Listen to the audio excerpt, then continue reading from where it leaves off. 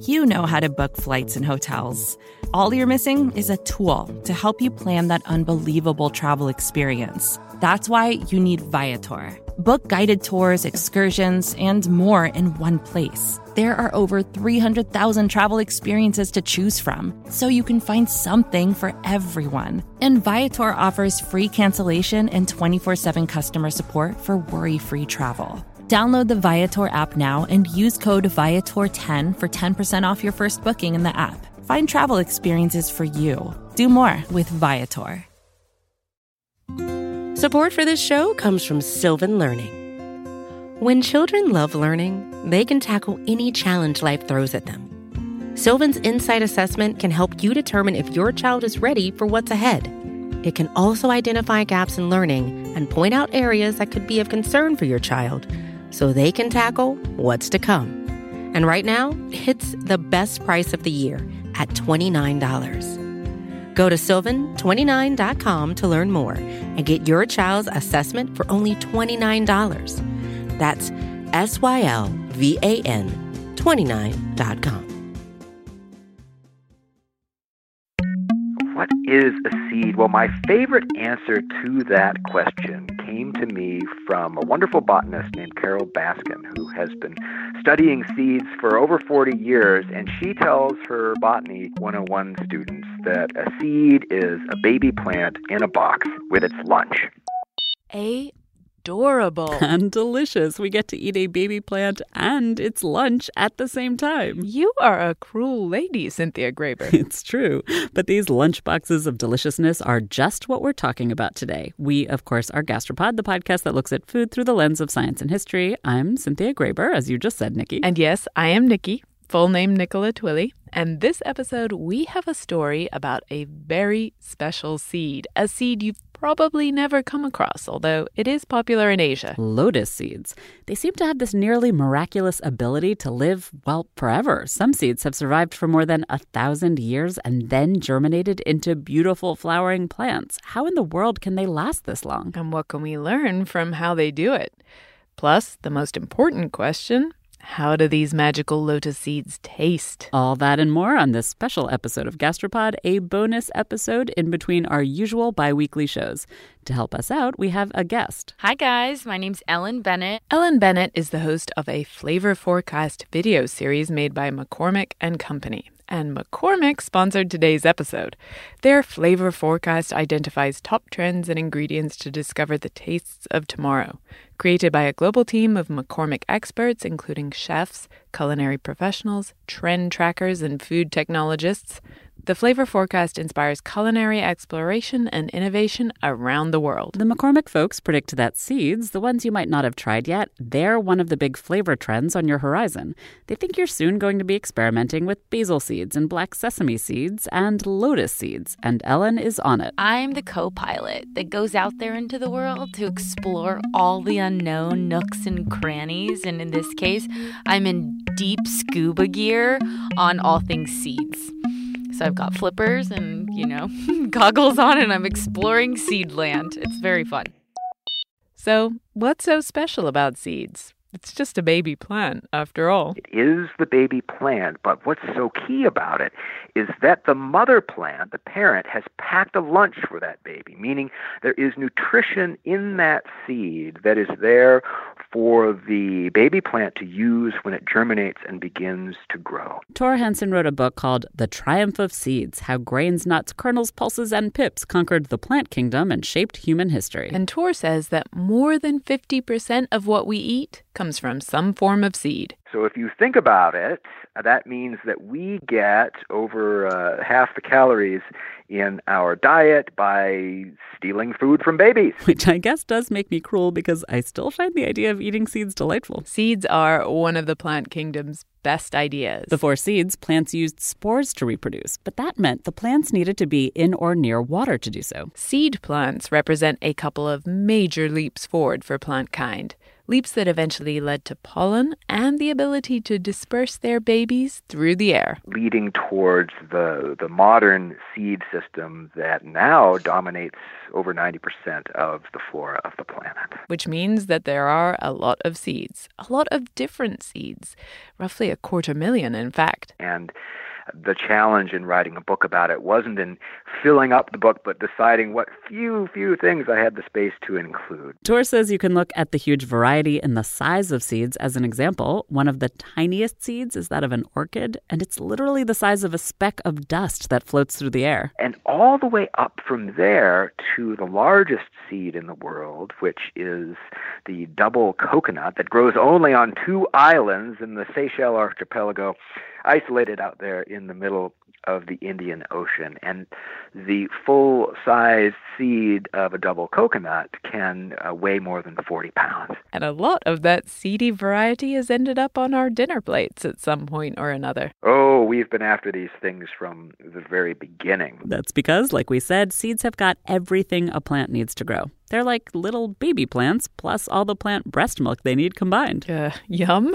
Well, the nutrition in them is quite marvelous in that you compare seed for proteins and fats and other things to, grasses and leaves, and they pack a lot of punch. And it's not just that seeds are good to eat. They also stick around. They're there for us when the going gets rough. If you live in a habitat that's prone to drought or other extremes, then the ability to eat something like a seed becomes really important.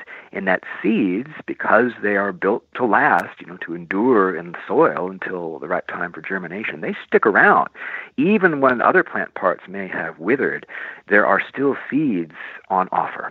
And if you have developed the ability to exploit that resource, it could give you an evolutionary edge when times get hard. And so we built civilizations on seeds, civilizations based on wheat or corn or rice. After all, if you have seeds, you have food that can be stored. And with that kind of surplus, then there's a need for systems to protect and distribute and tax and all of the bureaucratic functions that probably inspired writing and social structures and all that good civilization stuff. All from seeds.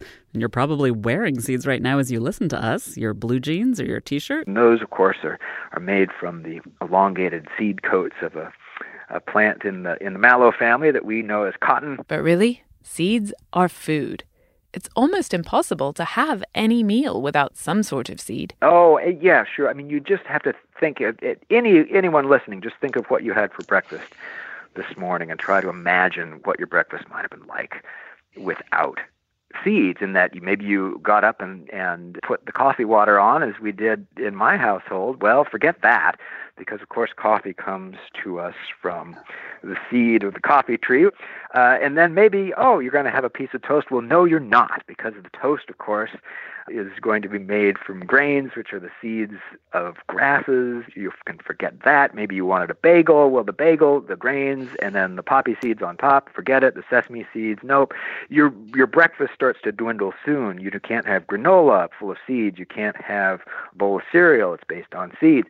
So it quickly becomes evident when you examine virtually any meal that it would be a much different experience without seeds. But even with all the seeds we eat every day, there are still so many seeds many of us have never even tried. And as we learned while making this episode, one of them might just hold the secret of immortality. This episode is brought to you by McCormick, and it's these undiscovered seeds that McCormick has chosen to highlight in the first installment of their 2019 Flavor Forecast. I say undiscovered, but really, these seeds are known and loved in lots of parts of the world. They're just not familiar to most Americans and Europeans. Ellen Bennett is McCormick's Flavor Forecast host, and she's been having fun discovering lots of seeds that are totally new to her. Yes, there's so many seeds out there. It's kind of mind-boggling.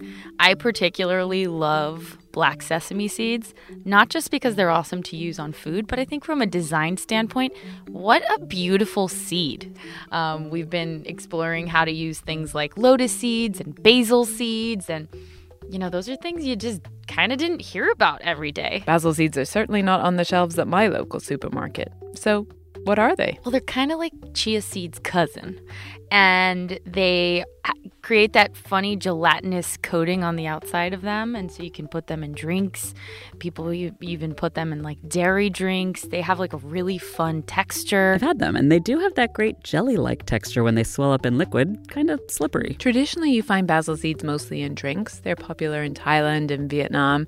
But McCormick's flavor experts suggest using them in yogurt dips and puddings and even dressings. Sesame seeds, well, we all know about the beige-colored ones. Those get blended up into one of my absolutely favorite pastes, trina or tahini, and then made into hummus or halva or sprinkled on all sorts of dishes. But the black ones, that's what got McCormick's flavor folks excited. It's the same sesame seed, just with the hull left on. And it gives you this fun color. You can use it to make this charcoal gray soft serve that tastes like a delicious, delicious tahini milkshake, but looks super cool and not beige at all. But the seed that really blew our minds, the one we're focusing on this episode, is the lotus seed. And lotus seeds, I've never had those before. I mean, first of all, did anybody know that lotus seeds were a thing you could eat? That's not one that I've tried. There are seed horizons left to be explored, even for a seed expert. I hadn't ever even heard of lotus seeds before we started making this special episode. But in China, and really throughout Asia, lotus seeds are pretty normal.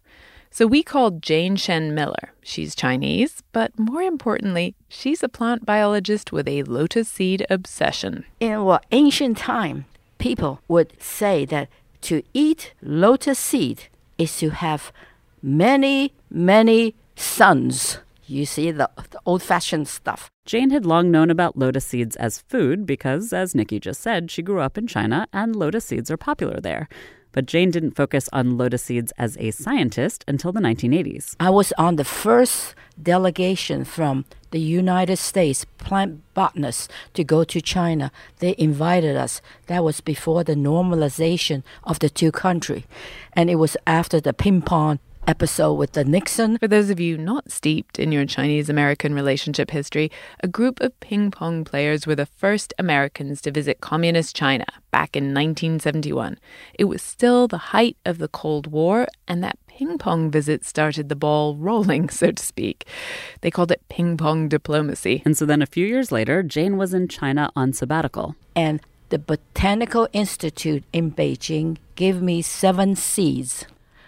They said these are old, and I wasn't working with fruits or seeds, so I wasn't interested. I put it in the drawer for 10 years. And then one day I thought, well, they say these are old. I said, okay. I just tried to germinate. At this point, Jane was back at UCLA, where she's still a professor. She managed to germinate those 7 lotus seeds, and she and her colleagues then dated them to figure out how old they were. The results were shocking. One of them was stated to be 1,300 years old, plus and minus. Others are 400, 600, 700. Jane's little seedlings, they might have been several hundred years old, but they really didn't look it. And they are perfectly healthy. I'm not a lotus farmer, so I'm not good at raising them. But when I gave these old things to China in Wuhan Botanical Garden, the flowers blooming nicely, a second generation, third generation. At the time, Jane's lotus seeds that she germinated, these were the oldest seeds that had ever germinated. As it happens, Jane is not the only person to have had this experience where they planted a random lotus seed they'd been given as a gift and it germinated, and then they realized the seed was really old. The same thing happened to Mark Griffiths. He's a horticulturalist and the author of The Lotus Quest, In Search of the Sacred Flower. He was given his old lotus seeds as a thank you gift by a Japanese botanist. Mark planted these seeds and they bloomed. And then 2 years later, he was having dinner with the Japanese botanist who'd given him the seeds, and she just casually told him they were over 1,000 years old. Obviously, Mark was shocked. This is not normal for a seed. Seeds normally only stay good for a couple of years, 6 max. Only one other plant seed, one, has germinated that was even older than Jane's lotus seeds. It was a 2,000-year-old seed from a date palm that was found at an archaeology site in Israel. That's not really representative in that its conditions, the conditions in which it was being preserved, was sort of freakishly perfect. It was absolutely dry and all sorts of other things. Mark found his ancient lotus seed so intriguing, he wrote a book about the lotus. Jane's a scientist, so her ancient lotus seed started a scientific quest. Jane went back to China time after time to the same place where her seeds had originally been found. This was in northeast China, in Liaoning province. It had once been a lake, but it had dried out after a huge earthquake. And now farmers can till what was once the lake bottom. Every time I went there, they would sell me the seeds. So I will buy every one of them, whether they are old or they are modern. And I have a collection. In her collection, Jane has about 100 lotus seeds that are really old. And over the years, she's been stress testing them to see how tough they really are. We have tried cooking the seed 85 degrees Celsius for 1 hour. Then we tested germination, 100% germination. This is almost cooking. 85 degrees for 1 hour, it would be soft. But these little things, after a few days, they all sprouted. These old lotus seeds turn out to be super seeds. They live forever. They can repair themselves after being boiled. What's their secret? Why a life can live for 1,000 years? Jane thinks lotus seeds have something incredibly special up their sleeves, and she wants to figure out what it is. So there are a lot of trick in this genome that could repair damage. How they do it. We need to know more about it. I want to give these seeds to whoever would like to do research because it has so many intricate survival. It's a survival kit. Part of the motivation behind Jane's campaign to get other scientists to research the lotus seed is because she can't do it all herself. She doesn't study DNA, and she knows a lot of the lotus seed secrets might be stored in there. Every time I go to a meeting of my plant biologist, I try to get someone to do the sequencing. And finally, I found a professor from the University of Illinois, Professor Ray Ming. He said, well, one day we were on the bus going to the meeting. I told him about the story. So he said he would do the sequencing. So now we have the sequence, the genome of this plant. Jane and Ray and their colleagues published the full lotus genome in 2013. They have the data, but they don't know what it means yet. And I hope to get some more scientists to be interested. No one has yet figured out the lotus seed's secret recipe for immortality. But we do know one of the tricks in its toolkit. So there is one chemical in particular that most plants produce, which is about repairing damaged tissue. And it's present in a lot of seeds, and over time it decreases as the seed loses its viability. In the lotus seed, it never decreases. It keeps on pumping this stuff out and rebuilding itself. So it's really very mysterious. There's nothing else quite like it in the plant kingdom. So why in the world would a lotus plant go to all that trouble to keep its seeds alive for that long? Jane told us that part of it is the lotus plant isn't using its seeds like a normal plant would to make babies. Normal propagation, reproduction of lotus is by asexual. You use the roots underground and you propagate the roots for new crops. Basically, the plant uses its roots to clone itself and grow new lotuses. Now, under disaster, the roots could be damaged by earthquake, fire, and when that population is gone, the fruits buried in the soil keep themselves well. They age for all this time, for 1,000 years, and they still can sprout. This is really the plant world's ultimate insurance policy. The plant doesn't even need seeds because it can reproduce without them. Lotus seeds rarely germinate in nature. But the plant still makes them just in case something terrible happens 100 years or more down the line. Talk about long-term thinking. We may not know exactly what chemicals in the lotus seeds repair damage and keep them living forever, but the seeds have long been used in traditional medicine, and scientists are now studying them for compounds that might help create new drugs. In fact, humans are already benefiting from some of the lotus plant's special powers. Lotus have inspired nanotechnology. It has the hydrophobic effect on the leaf. The water runs off, clean the leaf surface. Lotus leaves have these tiny nanoscale wax crystals on the leaf surface that repel dust, dirt, and water so the leaves stay clean and clear for photosynthesis. And scientists have learned how to mimic those properties. And so a paint called the Lotus sand was developed, self-cleaning of buildings. 300,000 buildings being painted in Europe. NASA has actually tested a lotus leaf-inspired coating on planes to reduce the buildup of dead bugs, which is a real problem. It creates a lot of drag. They found that the lotus-inspired coating reduced bug counts by 40%, which helped save a good amount of fuel. Genuinely amazing. But what's also amazing is what the lotus flower looks like when it rises up through the mud. Mark says in the West, we've traditionally rhapsodized about roses, the beautiful scent, the gorgeous petals. But roses are nothing, in his opinion, compared to the lotus. The largest lotus plants can grow up to about 5 feet above the water. When their flowers pop open, they can be nearly 2 feet across. And they're white and fuchsia and pink and just gorgeous. That pop, when they bloom, you can hear it. And Mark says that waiting for the lotus flowers to pop open at dawn is a spectator sport in Japan and elsewhere in Asia. The flowers close up again at dusk, which is when their perfume is strongest, and as they close, they trap all the beetles and flies that pollinate them. The bugs spend the night inside the flower, frolicking in its pollen before being released again at dawn. The lotus plant is more than a spectator sport for people who see it, though. Throughout history and around the world, the lotus has come to represent purity and reincarnation. And Mark and Jane say it's easy to understand why. It grew in filthy places. It grew in swamps, it grew in mud, and it had all these, performed all these tricks. So you not only have you got this exquisite flower that's emerging from the mud, but its foliage was pretty remarkable too, and was completely untainted by the mud. The philosopher, 1,600 years ago, mentioning a plant that rises high above the mucky muck, untainted, a virtuous purity that we all need to emulate, especially those rising high up in the society. So lotus is a plant that has been used by the Buddhist religion as a sign of purity, is a sacred flowers for that religion. Wherever the lotus plant grew across Asia, people were fascinated by it.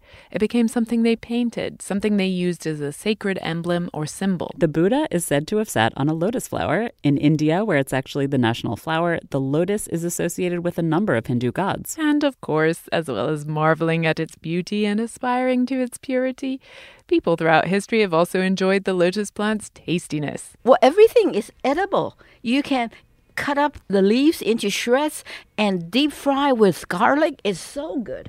And the roots you cut up is crispy for salad or for dessert with dates and things.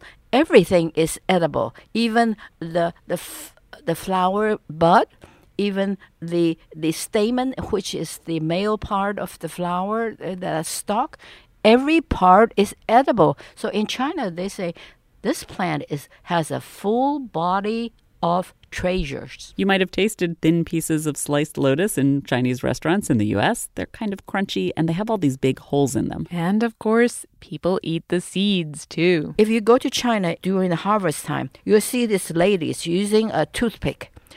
They poke through the lotus, the middle of the lotus seed, and they will poke out the embryo, which is a green-colored thing. This green embryo is used as a tea. If you cannot sleep, you make a cup. What's left after the ladies poke the embryo out is the lotus seed's lunchbox.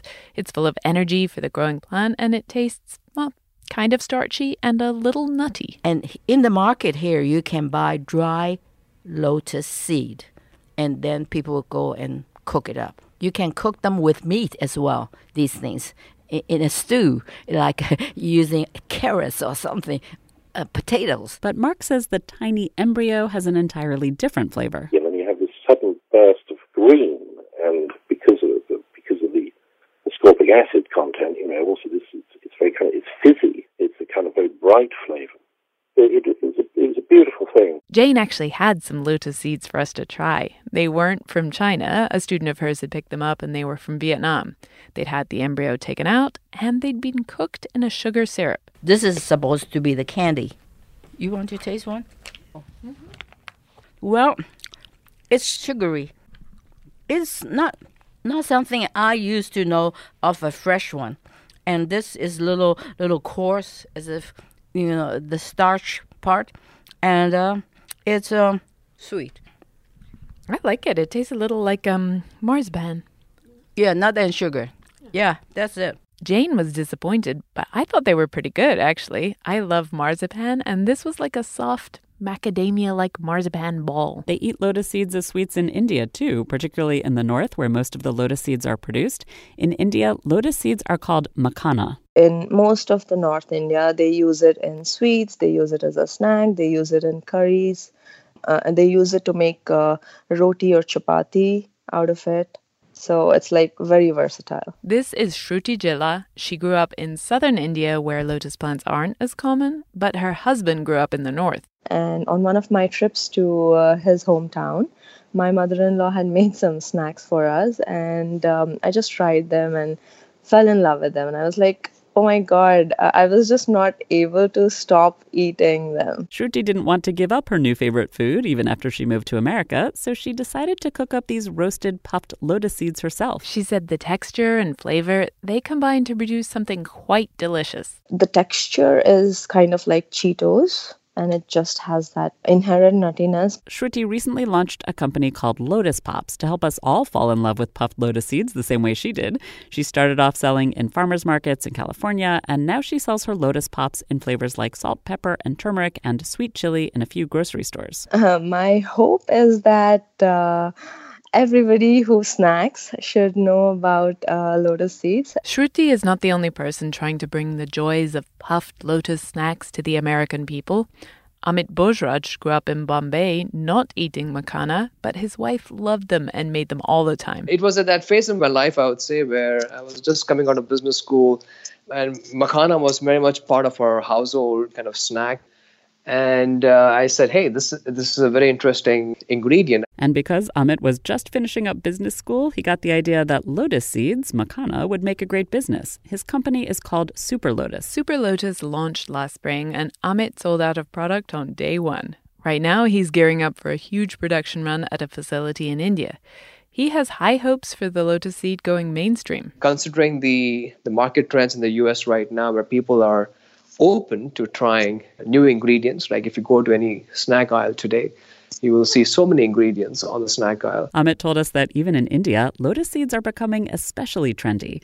A Bollywood celebrity named Kareena Kapoor Khan and some of her fellow stars have been seen regularly snacking on makhana. I felt this was a great opportunity to introduce lotus seeds to the market. Lotus seeds are still not on the shelves of most American supermarkets, but if Amit and Shruti have their way, they will be soon.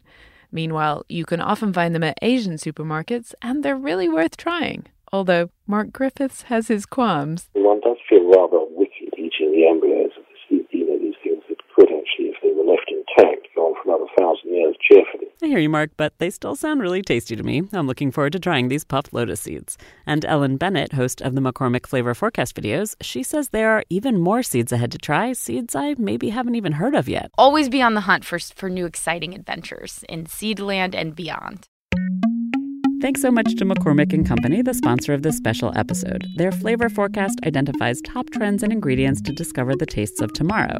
Created by a global team of McCormick experts, including chefs, culinary professionals, trend trackers, and food technologists, the flavor forecast inspires culinary exploration and innovation around the world. We have a link on our website. Thanks also this episode to our experts, Tor Hansen, whose book The Triumph of Seeds is a delight, Jane Shen Miller at UCLA, Mark Griffiths, author of The Lotus Quest, and Shruti Jilla and Amit Bojraj. We have links on our website, gastropod.com. We'll be back next week with our regularly scheduled episode. We go to a lab in New York City to find out if there's a way that what you eat can help prevent Alzheimer's. Why do you run? Why does anyone? I always thought that runners loved running, and that's not the case. Most runners hate running, but they choose to do it. In the new docuseries Running Sucks, brought to you by Teen Milk, Abby Ayers learns why women runners everywhere are driven to go the distance. It really is about taking my power back and proving myself wrong. Teen Milk is about fueling women's performance and helping them along their marathon journeys. You can sign up now for the inaugural Every Woman's Marathon taking place in Savannah, Georgia on November 16th, 2024. Learn more and register at everywomansmarathon.com.